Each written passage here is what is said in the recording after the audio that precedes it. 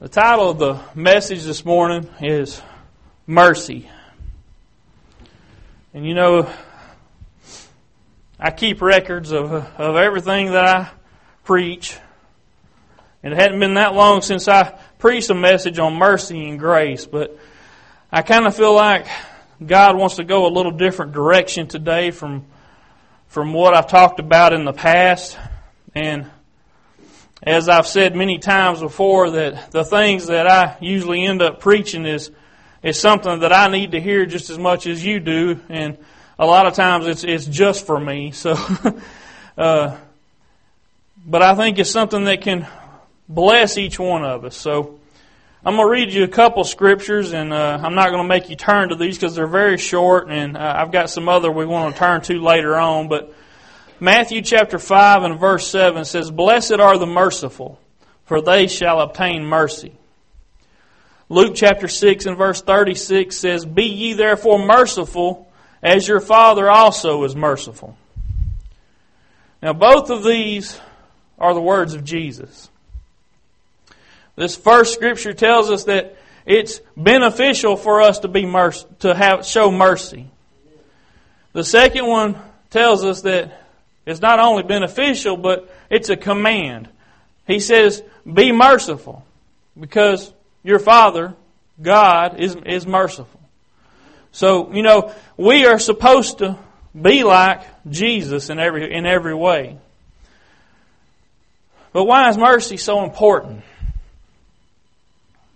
You know, the one of the things that is hardest for me is to just let something go when somebody does wrong to me. It's to just overlook it. My natural tendency is to want to seek out some sort of revenge, you know, to make things right in my eyes. The definition of mercy, and I've given you this before, it says not giving you what you deserve in terms of punishment. So we should be showing mercy to other people.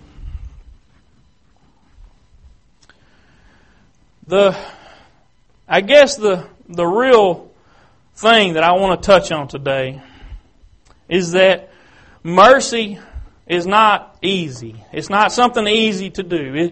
It's not easy to show mercy to somebody sometimes. And a lot of times we have to go way out of our way to show mercy. You know, I had a pretty long week this week, and there were several instances where people had lied to me. You know, this is all at work, so it's not like a personal issue, but people had given me wrong information intentionally, not necessarily because they wanted to lie to me, but I don't know, maybe they just didn't want to spend the time it took to go find out if this was right or not, and they just told me what they thought I wanted to hear.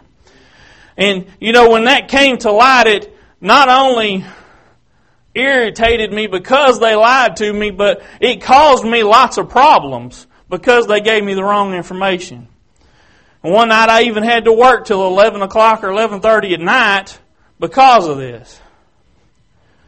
And you know, my natural tendency, the thing that really I wanted to do was to see that person get fired. Because this is not the first time this has happened. Now, these people don't work at the same company I do. But I'm tired of dealing with people like that. So, my intention this next week, after all my problems have been solved and all that's out of the way, was to call this person's boss and to make sure something happened to that person. But you know, God has a way of correcting you and dealing with you. And as I was praying last night and asking God what it would be that I'd preach this morning, the word mercy just came to my mind. And, you know,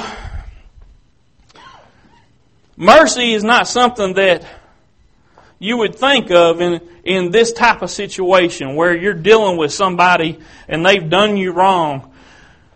But mercy is the very thing that I'm going to have to use, because the main thing I want is to see things made right and to see them punished for what they've done. But when you look at the things I've done in light of what Jesus did for us, that's mercy. Because I deserve a punishment for my sin. But I don't receive that punishment. You know, I deserve something far worse than losing my job. I deserve eternal death for my sin. But I don't receive that. I receive eternal life. Now, let's look also at the word long-suffering. That's one of the fruits of the Spirit. And you know, I've always been told that long-suffering means patience. But that's not all long-suffering means. Let me give you the Webster Dictionary definition. It says, bearing injuries or provocation for a long time. Patient. Not easily provoked. That means you're going to put up with a whole lot. You know, patience is maybe waiting on something or willing to kind of wait around to see if something's going to happen, or being able to wait for those Christmas presents. And, you know, that's what I think of when I hear patience. But long-suffering is being willing to endure some pain and agony. And that goes hand in hand with mercy. When somebody does you wrong, long-suffering says, just overlook it right now. Just let it go. Because it's not worth what you're going to have to go through. Now, you know, sometimes it's painful to have to show mercy. And the example I want to give you in that this morning, and this is a way I've never thought of this before, but God revealed this to me yesterday, and the thing that He showed me is that, you know, we all know that we're saved by grace. Grace is receiving something that you didn't deserve. And mercy is almost the opposite of that. Mercy is not receiving what you do deserve. We all know we're saved by grace. In fact, I'm going to read you some scripture that tells you that, but I want you to see another aspect of this today.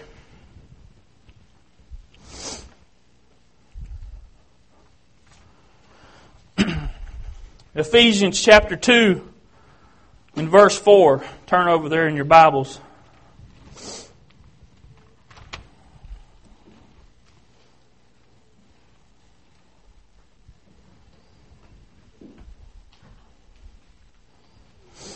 Ephesians chapter 2, starting in verse 4. But God, who is rich in mercy, for His great love wherewith He loved us, even when we were dead in sins, hath quickened us together with Christ. By grace you are saved. And hath raised us up together, and made us sit together in heavenly places in Christ Jesus, that in the ages to come He might show the exceeding riches of His grace in His kindness toward us through Christ Jesus. For by grace are ye saved through faith, and that not of yourselves, it is the gift of God. Now, like I just told you, you're saved by grace. But I want you to understand today is that mercy came into play before there was grace. Because if it weren't for Him not giving you the punishment you deserve, He couldn't have showed you the grace that you didn't deserve. He couldn't have done what He done on the cross unless He first had mercy for you and withheld that punishment until He could provide that gift of grace. Now, I don't know about you, but that ought to make you stand up and shout this morning, because He didn't give you the punishment you deserve. He withheld it. He was long-suffering. He took on the things you've done wrong. He held them inside. He hung on to them for a while until He sent His Son to provide grace for you. Now, there's something about that. I don't know how to explain this morning, but I hope the Spirit is dealing with your heart right now, because the gift of salvation is an example of God's grace. But grace, as important as it may be, can't come into being without mercy. Mercy is so important. So when you're dealing with people, I want y'all to understand that there's so many times that your revenge or your vengeance, whatever words you want to use, is justified by worldly means. There is no reason why this lady that has done me wrong should keep her job. She is not worthy of that position. But I want you to understand, me doing that is a whole lot easier than holding back my vengeance. I want you to understand the lengths at which God went to withhold His punishment from you. Do you understand what Jesus went through? I gave you the definition of long suffering a while ago, and it talked about the continuing to be, attacked or to receiving all of these things, but you still withhold your vengeance. What did Jesus go through? He went through a whole lot of punishment. He received punishment that we probably wouldn't be able to understand. He went through that. He endured all of that so that He could provide grace for us.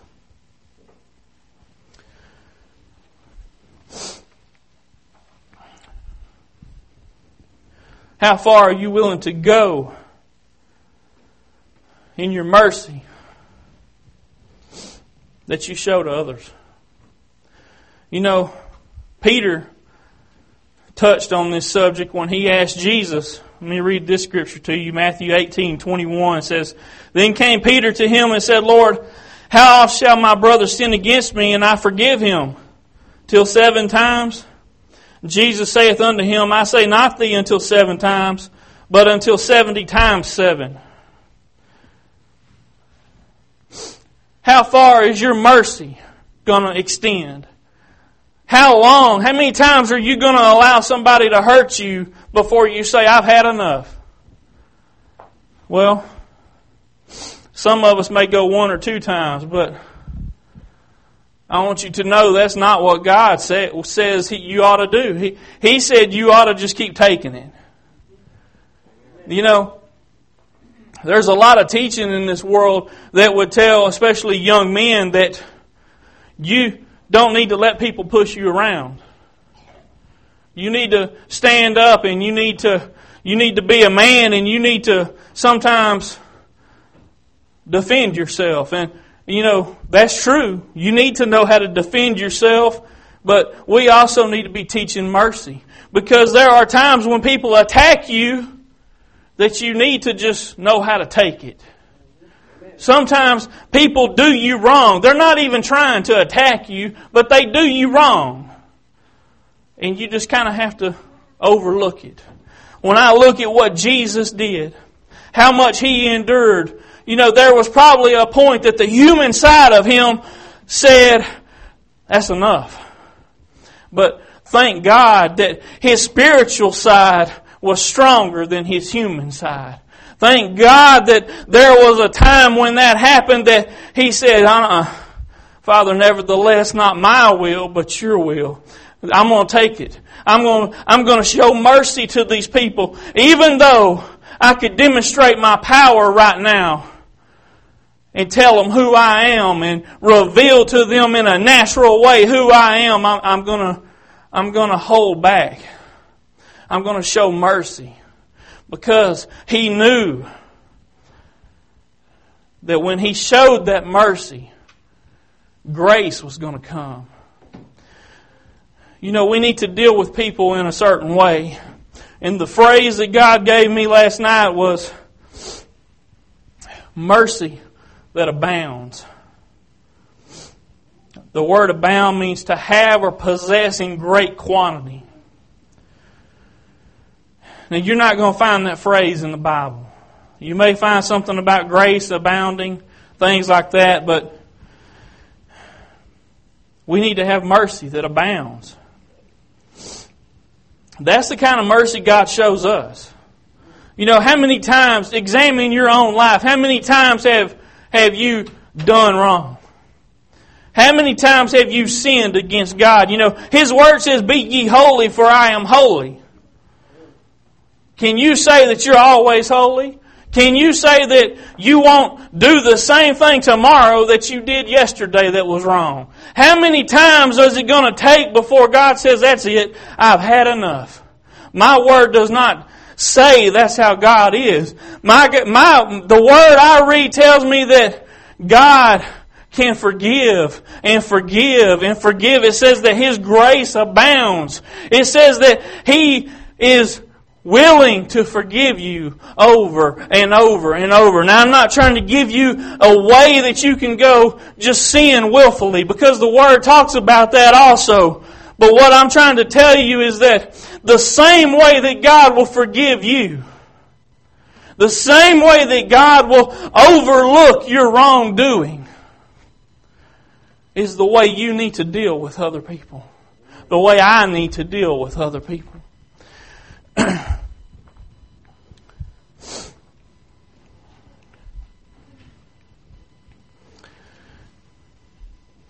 You know, I talked about long-suffering being one of the fruits of the Spirit.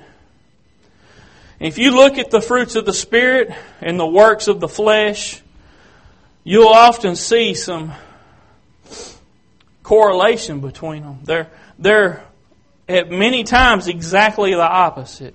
And long-suffering counteracts the work of the flesh that's called wrath. My natural tendency when somebody lashes out at me is to lash out at them. That's wrath. When you feel that anger just swell up in you and you just explode on somebody. That doesn't mean that the reason why you feel that anger is not justified. Now, I want to clarify that this morning. The Bible tells us to be angry and sin not. That doesn't mean your anger is not justified. Because I want to tell y'all, this week my anger was justified. I was 100% in the right. I had every reason to be angry. But that doesn't give me the right to attack someone. Just because my anger is justified doesn't make it right for me to not have mercy. It doesn't make it right for me to not be long-suffering. When somebody can do you wrong and you can show mercy, that long-suffering, that fruit of the Spirit is at work in your life. But when you just explode because somebody done you wrong, you know that work of the flesh, wrath, is at work in your life. I try to live my life in a way that those fruits are evident. I don't always do it. I don't always meet the mark that I set. But that doesn't mean I need to quit trying. That don't mean I need to quit reaching for that mark. And God gave me a lesson this week in what it means to show mercy. So, all those feelings I've had this week of wanting to have a reckoning and make sure that she paid for her mistakes, I'm just going to have to let that go. That's going to be hard to do. But that's what I want y'all to really understand today is mercy is not easy. Mercy is a whole lot harder on you than it is somebody else. When you have to just bite your tongue and you just have to sit there and endure what somebody's throwing at you. That's hard to do. But, when we look at the way Jesus did things, it makes it a little easier to bear. When we know that by living a certain way, we're meeting up to that example that Jesus set. I tell you what, when I can meet up to an example that Jesus set in my life, man, there's nothing better. When I look back and say, you know what? Not to toot my own horn, but I handled that just right. Man, that feels good, doesn't it? It feels good when you know you have met the expectation God has for your life. But it feels terrible when you don't. And I just want to confess that before y'all today. I want you to know that I'm human. I mess up just like you do.